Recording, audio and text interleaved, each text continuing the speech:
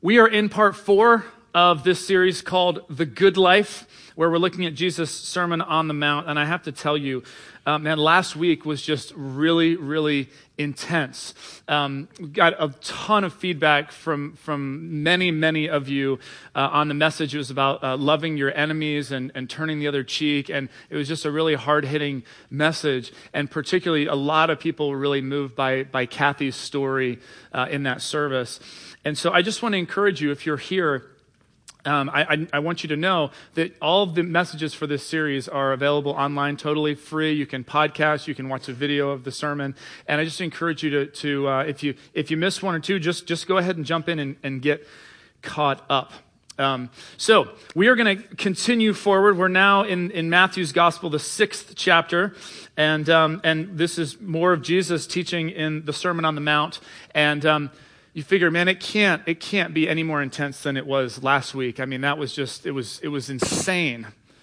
So we're going to find out, actually, if it can be that intense again. Here we go. Jesus says, this is Matthew 6, starting in verse 1. Be careful not to practice your righteousness in front of others to be seen by them. If you do, you will have no reward from your Father in heaven. So when you give to the needy, don't announce it with trumpets, as the hypocrites do in the synagogues and on the streets, to be honored by others. Truly, I tell you, they've received their reward in full. But when you give to the needy, don't let your left hand know what your right hand is doing, so that your giving may be in secret. Then your Father, who sees what's done in secret, will reward you. And when you pray, don't be like the hypocrites, for they love to pray, standing in the synagogues and on the street corners to be seen by others. Truly, I tell you, they have received their reward in full. But when you pray, go into your room, close the door, and pray to your Father who is unseen. Then your Father, who sees what's done in secret, will reward you. And then Jesus goes on and he gives us a teaching about prayer, but then he comes back to the same theme in verse 16. And he says, when you fast, don't look somber as the hypocrites do, for they disfigure their faces to show others they're fasting. Truly, I tell you, they've received their reward in full. But when you fast, put oil on your head and wash your face, so that it will not be obvious to others that you're fasting, but only to your Father who is unseen. And your Father who sees what is done in secret will reward you. So, really, it's captured in that first verse. Be careful not to practice your righteousness in front of others to be seen by them. And for many of us in this room right now, we just kind of did a collective sigh of relief, because here's the reality. After last week and how intense that message was about loving enemies and forgiving, and now here we come to this passage and we're like, okay, man, this is good. This is a good one. I can take this one, because you're looking at this and you're like, okay, cool. So it appears that Jesus is addressing a bunch of religious people who are doing things for show. And they're trying to show everybody how religious they are. And if they can do that, then, everyone's gushing over them, and that's going to feel so good. And they're giving, and they're dropping their money in the offering baskets and giving to the poor, man. They're doing all that so everybody can see them. And they're out praying on street corners, and they're fasting so everybody knows that you're fasting. And some of you were like, man, okay, this is nice. This is kind of a breather this week, because I can just kind of sit back and I can relax. And I would love to hear a good sermon for all those people who are doing that and being really showy. But that's definitely not me. And so maybe you're just kind of like, you're settling in. It's nice and warm in here, and you're just going to kind of just have a nice relaxing time these next few minutes. Because as you think about your own life, you're like, okay, well, I'm certainly not someone who's showing off how much I'm giving and what that looks like. There's no way I've ever been praying on a street corner or anything like that. And fasting, you mean voluntarily fasting? So, so when we think about this passage, we may just kind of say, well, this is great, because here we are. We're a church for people who don't go to church. If there's any passage that may not necessarily apply to a church like ours, this is the passage.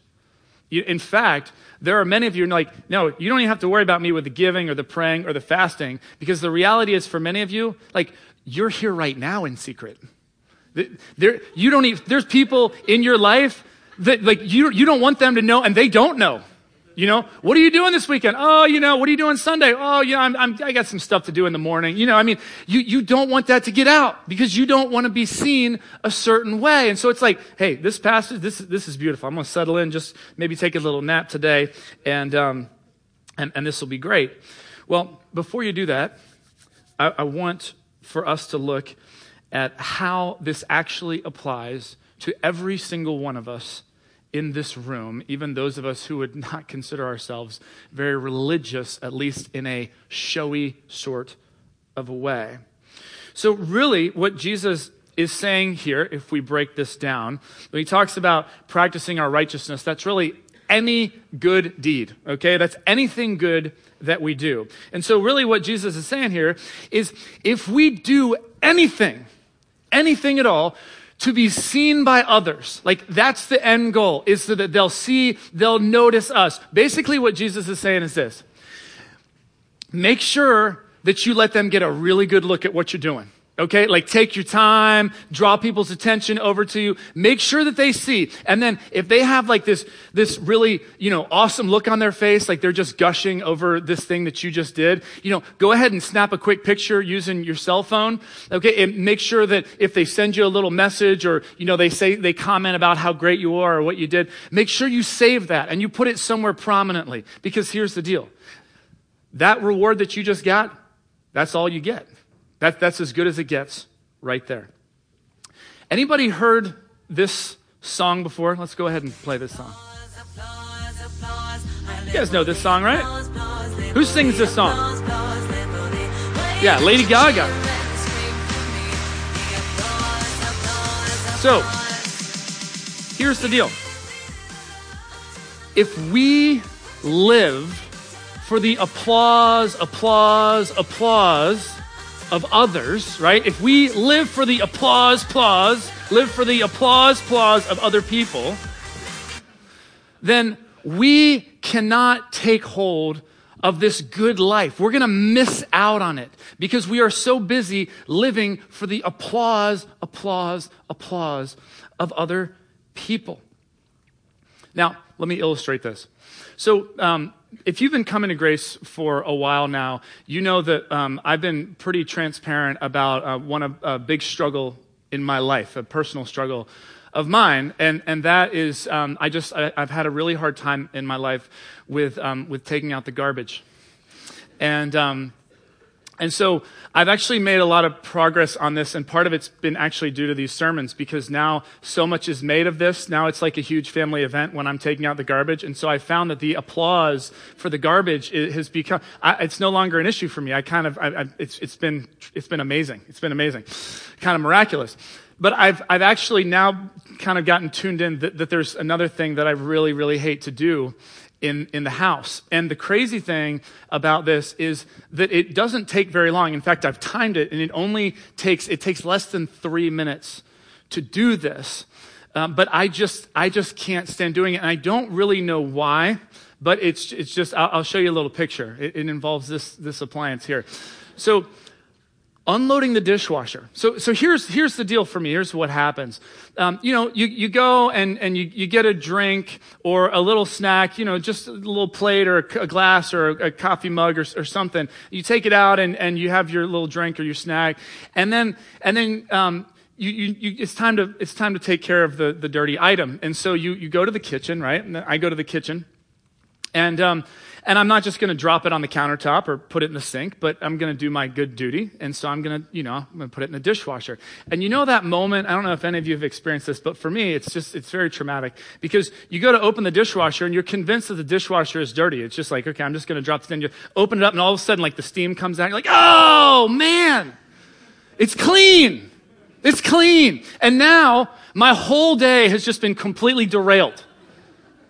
Because now it's a good 3 minutes that I got to deal with this. And, a lot of times just confessing, because it's church, I'll just act like I never even saw that. Just quick rinse of the cup, put it in the drying rack. I'm out. Like, I'm just gone. Never even noticed. So the crazy thing is that when I unload the dishwasher, and this is very much like my confession of my garbage detail that I do, but at that point, I'm annoyed. I'm frustrated. This isn't something that I want to be doing right now. And so if there's anybody in the house, I want them to be aware of my pain because it helps me. So I'll just make sure that I take a little extra care to bang some things around and when I'm putting things away, and just make sure that everybody knows that I'm making a sacrifice. This is a hard thing for me. I don't enjoy unloading the dishwasher. And what I'm really hoping, this is what I'm hoping for, okay? And I mean, you might think this is crazy, but this is legitimately what I'm hoping for. I am hoping that as I'm unloading the dishwasher, or right as I'm putting like the last few things away, my wonderful wife, Becky, will walk into the kitchen and go, "Oh, Derek, thank you so much. You just unloaded the dishwasher? That's awesome. You just got us ahead in the morning. I mean, you saved me some time, Derek. I mean, you have made a difference in our family. Like, this is incredible. I want to be the protector, the provider, the rescuer, the thing that's like deep down in a man." And so it's like, I'm craving that. Okay. Now, is that dysfunctional? You can say yes. It's very dysfunctional, okay? But that is actually what I'm doing. See, what I'm after is I'm after the applause of my wife. That's what I want. And, instead of that happening, she walks in and is like, "Oh my gosh, you unloaded the dishwasher?" That never happens. You feeling okay? And so is that what I'm looking for? I mean, she noticed I was seen by somebody, No, it's not at all. And so here's the point. And this really gets back to what Jesus is saying. If I am living for the applause of my wife, if I'm doing something to be seen by her and noticed and affirmed by her, if I'm living for her applause, I'm missing it completely. The good life will escape me. In fact, I'm doomed in this situation every single time. And this is the case in a marriage, and many of you know this, because in a marriage, both sides make tremendous sacrifices and are constantly doing things either for the good of the other or the good of the family or whatever. And if we are living for the applause of our spouse, we are setting ourselves up for failure. Because even when they do applaud, they don't fully understand the sacrifice. They don't fully understand how hard it is to unload that dishwasher, okay? That was 3 minutes of my day I can never get back. And so they can't appreciate that enough. So even if they do give a little applause, it's not near what we need. The same is true outside of marriage. Think about your workplace, okay? What the latest studies that I've seen have said is that only about 20% of the American workforce feels valued, feels appreciated, feel like they get enough applause. And so if we are living for the applause of our bosses, or we are living for the applause of our coworkers, we know this, right? It's never going to happen. And when it does, can they really appreciate us the way that we feel like can they really understand all the sacrifices that we've made? I remember my first job out of undergrad. I was working for Arthur Andersen doing business consulting work. And it was just really intense, a lot of hours, very stressful situations. And I had a senior manager who was managing a lot of different projects all over the region. And so typically I would just kind of try and check in with him every few days. And so I would give him an update on what was happening at our particular client site and all the chaos and everything that was happening there. And part of the reason I did this was to give him an update. But if we're just being really honest, part of the reason is because I wanted him to know that this was hard, man, and I was busting it, and it was really stressful. And I wanted him to know that. Why?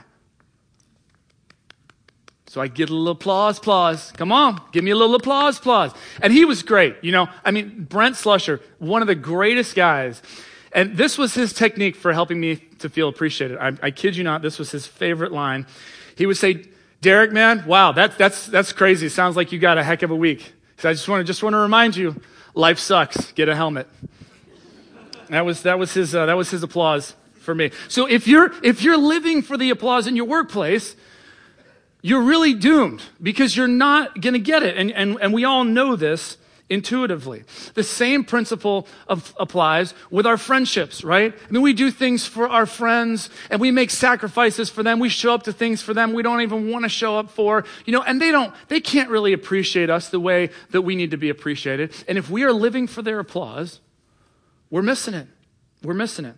And let me tell you, if you're here today and you're a parent and you are living for the applause of your children, you are in big, big trouble. I don't even think I knew how to appreciate my parents till I moved out of the house, okay? But I want you to hear this, parents.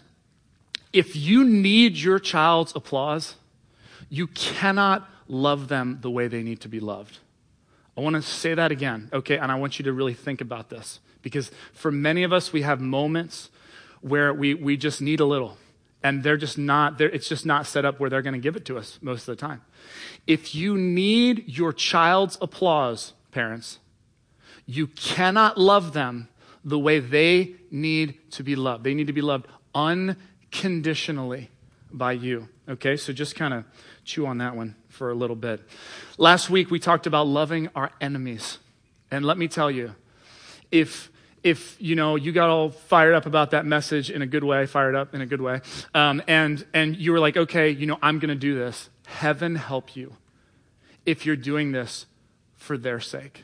Heaven help you. Because I'm telling you, the odds of them coming around and just having this radical transformation in their life, just gushing over you at your generosity and your grace, are not good. They're not good. So if you're doing it to be recognized by them or by other people who kind of see what you do and you get some appreciation and some applause that way, I'm telling you, you're setting yourself up for a bad situation. Because if we live for the applause of others, we can't take hold of this good life that God wants us to take hold of. Because you see, the good life isn't living for the applause of other people. The good life is living for the applause of one. It's living for the applause of the one who made us, the one who loves us no matter where we go, no matter what we do. It's living for the applause of the one who fully gets us. Who's the only one who understands the sacrifices we make, how difficult that thing is. There's only one who fully gets us, who fully knows what's going on.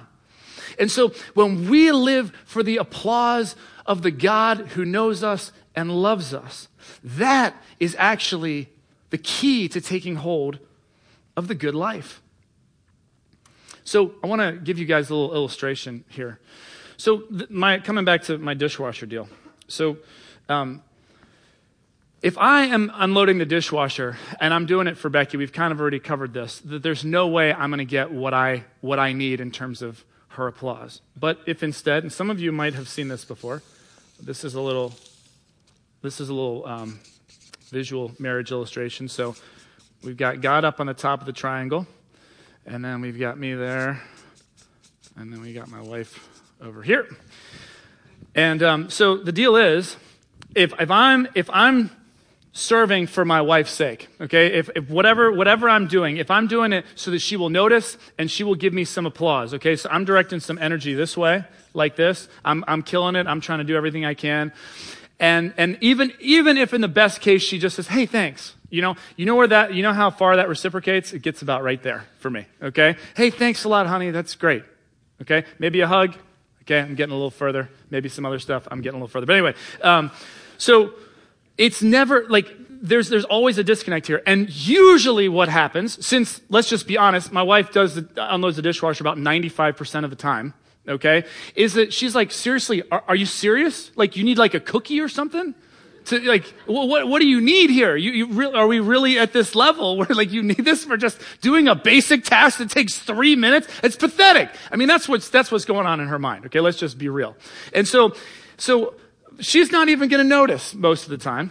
And she really shouldn't. I mean, this is kind of my issue. So the deal is when she doesn't notice or when she makes one of those always or never comments, those are fantastic in marriages, the always and nevers. So when she throws one of those out, like, oh my gosh, that's so cool. You never do that.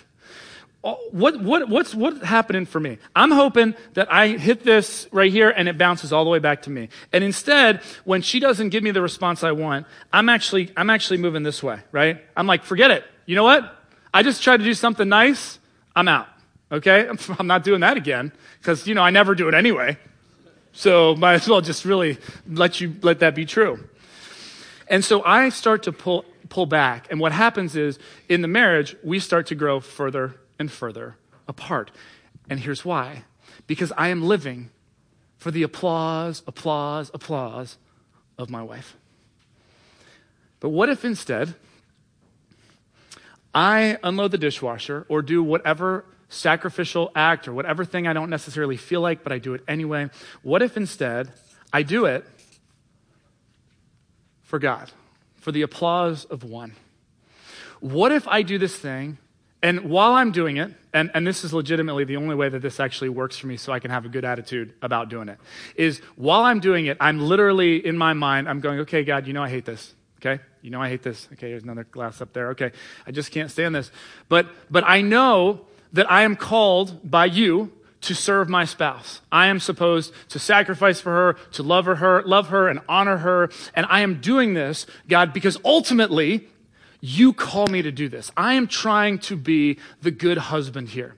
And so if I do that and I can really stay focused on God, then what I realize is that God is up there going, hey, Derek, that's awesome, man. That's exactly. And nobody gets it, just you and me. That's what I feel like God says to me. Nobody else gets it, but I get you. Okay? And well done. Well done. Just keep on doing that thing. And when I'm able to focus that way, then I get the applause that I deeply crave and that I need. And I'm actually able to do pretty much anything with a good attitude and the right way.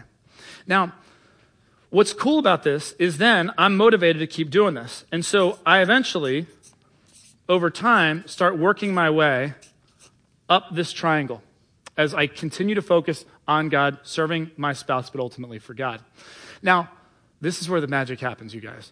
If you have a spouse who's also doing this same thing, okay, and they are serving, and they're not ultimately doing it for you, but they're doing it for the applause of the one who made them. If you are both doing this and both staying focused on God, then what you see starts to happen is you get closer together as you move up this triangle. This is absolutely awesome. And I mean, this is just one of these like fundamental things to a great marriage. Now, a lot of you are here, and you're thinking, okay, that's great, but, what about if there's just one of us doing that? I mean, my spouse isn't even here right now, or, my future spouse, I don't even know where they are, but they're going to be here one day. And so, how does this work if it's just one person doing it? And I got to tell you, and this is not a formula, and it doesn't work every single time, but you will be amazed if you just set your eyes on God and you do it because this is what God calls you to do. As you start to move up here and you start to do this, you will be amazed at how often your spouse or significant other starts to get drawn up here. They don't even know what's going on, okay? But for whatever reason, it's just a thing. When you're honored, you can't help but respond in a certain way. When you feel loved and taken care of, there's just a certain response that's going to happen. So don't be discouraged if you're like, well, it's just me. It's just one side of the triangle. Because I'm telling you, oftentimes what happens is the other person will start to be drawn in, and they won't even necessarily know that they're serving God or whatever, but they just know that they want to serve you, and it's a beautiful thing. So this principle doesn't just apply in a marriage situation, but it applies in all of our relationships. This principle of ultimately that we are living for the applause of one.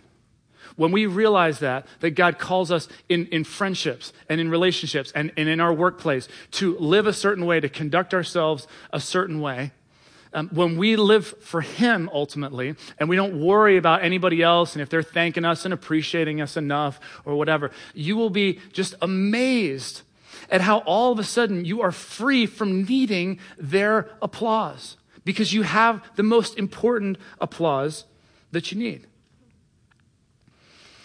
And I can tell you that we can even love our enemies, kind of going back to last week.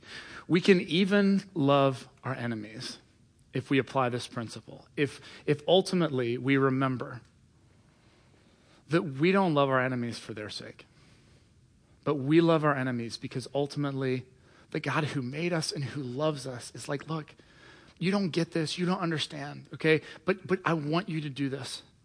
And he knows us, and he knows how badly they've wronged us. He knows that we haven't experienced justice and that we'd be letting them get away with something if we forgave them and we loved them and we prayed for them and we did those things. But God is like, look, I know all that stuff. And you know what? Ultimately, I'm going to take care of it. Ultimately, my heart has broken over this situation too. I know all that. And I just trust me. All I want you to do is to love them and forgive them. I want you to get free. Okay? And give it to me. And God says, I'll take care of them. Okay? I'll take care of the rest. Leave the fallout to me. And if we keep our eyes on the one who loves us, who knows us, we can even love our enemies. But we better not be doing it for their sake. So here's the question. It's real basic this morning. But I want to ask you, in all areas of your life, in your day-to-day life, big things, small things, whose applause are you looking for? Whose applause do you seek? Where do you get affirmed? I'll just be real honest. For me, it's a lot easier to look this way than to look this way for my applause. It just is. Because, I can't see God, so that's the problem number one right there. You know what I'm saying? I can see all you guys. Everybody come up after the service and just say, thank you, Derek, that was so great. It's just, but here's the deal. But that's not what Jesus is saying here. So that's the question again. Whose applause are you seeking? So in this passage, we skipped over Jesus' teaching about prayer. And he gives us arguably the most recited passage in the entire New Testament. It's his model prayer. It's called the Lord's Prayer, even though it's a prayer we're supposed to pray. It should kind of be called a disciples' prayer, but whatever. It's called the Lord's Prayer in tradition. And so Jesus says, and man, if you love the Lord's Prayer and you're like, man, why don't we ever say the Lord's Prayer? You can just say this along with me, okay? But Jesus says in verses 9 through 13, this is how you should pray. Our Father who art in heaven, hallowed be thy name. Thy kingdom come, thy will be done on earth as it is in heaven. And give us this day our daily bread, and forgive us our debts as we forgive our debtors, and lead us not into temptation, but deliver us from the evil one. Just about all of us have heard this before, whether we grew up in church or not. What's fascinating about this, okay, this is Jesus' model prayer for us. If you look at it, it's in two parts, two basic parts. Now, prayer at its most stripped down level is basically a human being crying out with a need, crying out to God, help. And in this prayer, Jesus says, that part about your need, that's part 2, okay? We'll get to that part. We'll get to you and what you need. But the first part of the Lord's Prayer that I want you to see, because this is Jesus' model prayer for us, the first part, Jesus says, it starts by you saying, our Father, the one who loves us. We're his children. Our Father in heaven, hallowed be his name. God, you are awesome. May your name be held up as great in this world. And God, and it's a prayer for God's kingdom to come and rule down on this earth, for the things of God to have victory down here. It's a prayer for God's will to be done, just as it is in heaven, to also be done here on earth. And so this model prayer starts with God. You see, what Jesus is trying to tune us into is that ultimately it's about God, it's about his kingdom, it's about his will, and ultimately it's about his applause. want to just give you a little challenge this week, okay? No idea how you're doing spiritually this week, if you're struggling with, just the basic habit of prayer or whatever, but I want to just give you a little easy challenge. Just this week, find time, maybe in the beginning of your day, whenever, just to say a prayer, but to start with God, to start by lifting up His name and His holiness and praying for His kingdom and His will. And just allow yourself, before you get into your own stuff, and we all have our own stuff, okay? And Jesus says we're supposed to bring that too. But before you do that, just allow yourself to be tuned in first to God and His will and His kingdom and His applause. I want to close with a little story, and then we're going to take communion, and then we'll dismiss you guys. So a number of years ago, when I was in my early 20s and I was working at Arthur Andersen, like I said, I had just something really traumatic that happened to me. Somebody very close to me hurt me very badly. And it was a very painful time in my life. And it wasn't just me, but it impacted others close to me and people in my family. And I really didn't know how to handle it very well. And so basically in a mode to kind of protect myself, but also I thought that this would be a good way to bring some justice to the situation. I had this person who was very much a huge part of my life, and I just completely cut them out. Just cut them out entirely. And I basically didn't talk to this person at all. We ceased all communication with this person. And I got to tell you, although I was pretty broken and messed up inside, it felt pretty good. Felt pretty good to do that. It was really in the name of justice that I had cut this person out. And I said, for how they've impacted me and others, this is going to be a little bit of their just desserts, if you will. And so this period of time went on for over a year. And during that time, I was attending a church. My girlfriend dragged me back into church. She kept nagging me. So ladies, don't stop nagging the guys in your life. But I eventually came back to church, and for the first time in my life, no disrespect to any of the other churches I grew up in that were so completely boring and just ridiculous. For the first time in my life, I was like, wow, this is a church that's like helped me to understand how faith matters in my day-to-day life, like it's actually relevant, and I can take it and apply it. My life is better because of going to church instead of worse for having been there suffering for an hour. And so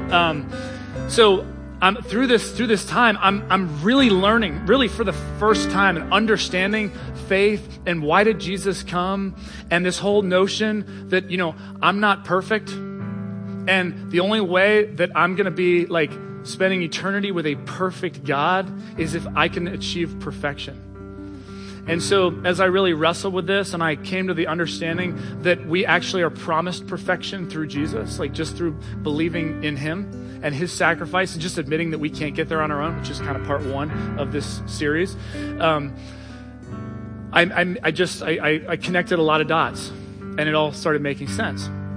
But I still had this deal going on, because I knew, because I'd heard this taught in this church through this time when I was just like totally cut this person out of my life, that when we receive the forgiveness of God, we really, really receive it, and we accept His grace, and we thank Him for what He's done, that as a natural outflow, if we really get it, we cannot help but forgive other people.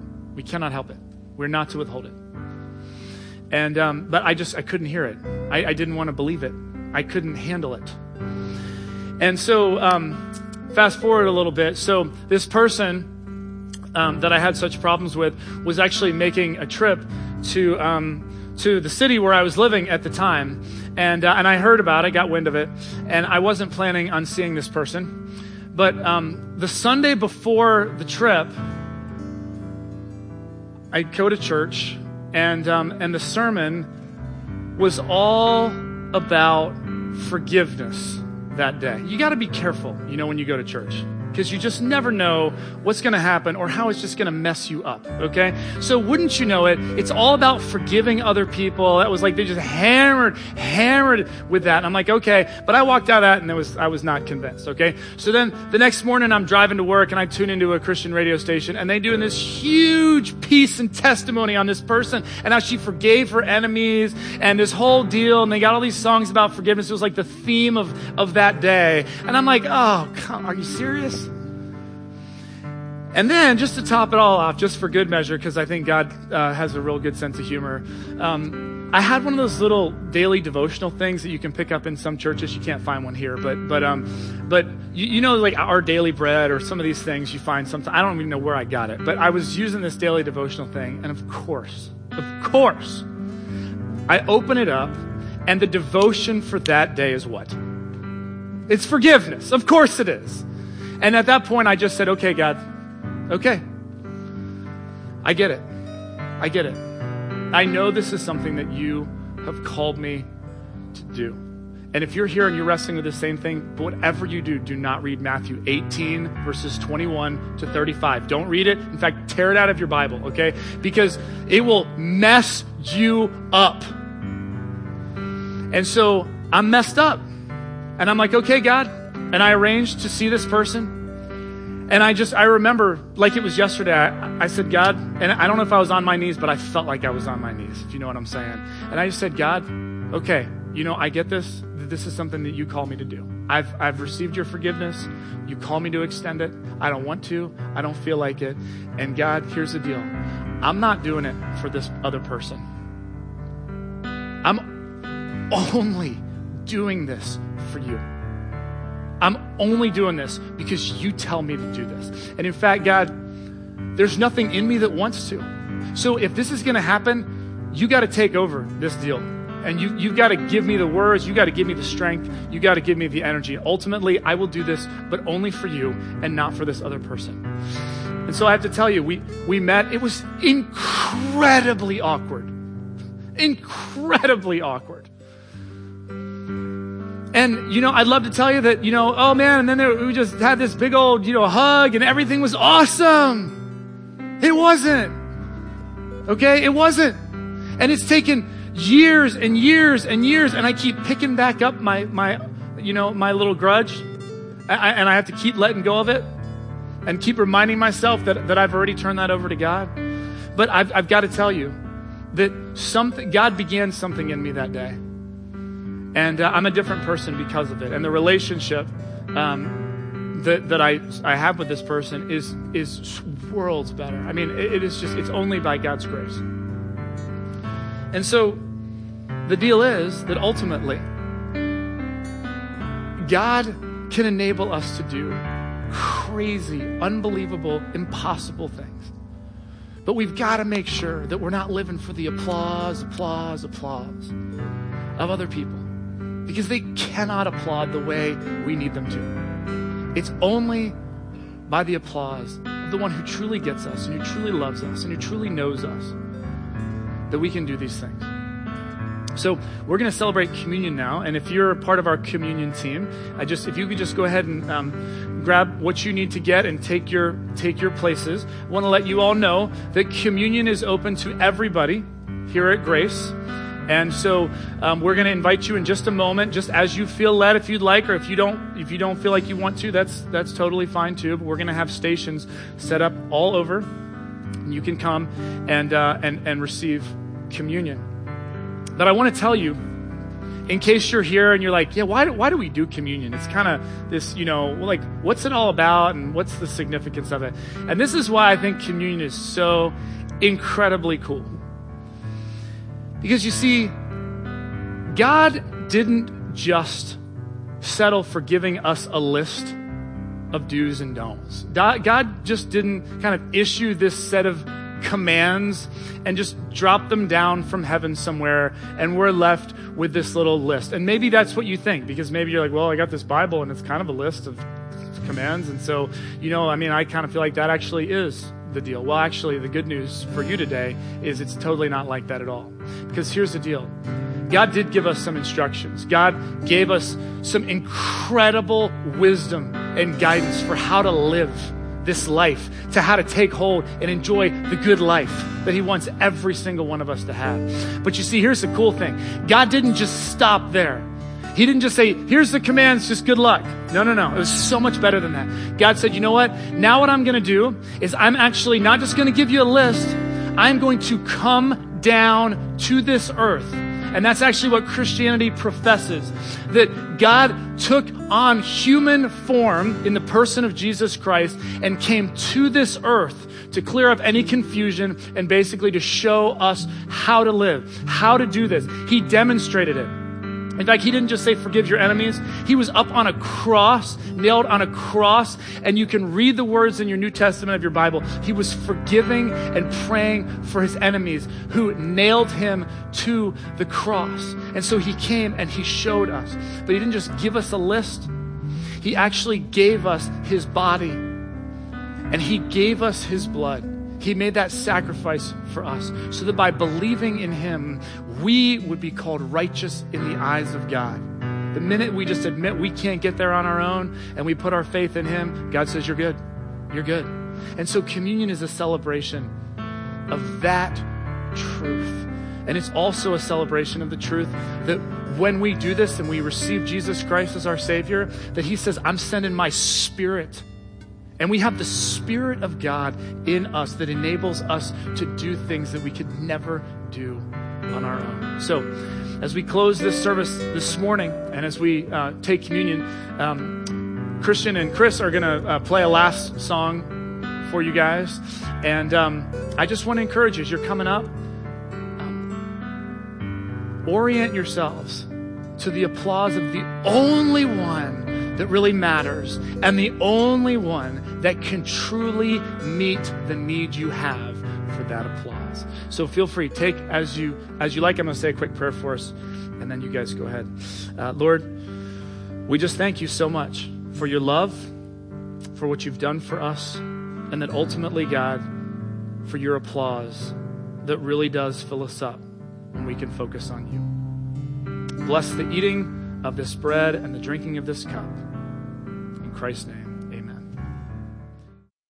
Thanks for listening to this week's message. Grace Community Church, a church for people who don't go to church, meets on Sundays at 9:30 a.m. and 11 a.m. in Arlington, Virginia. Connect with us anytime at trygrace.org.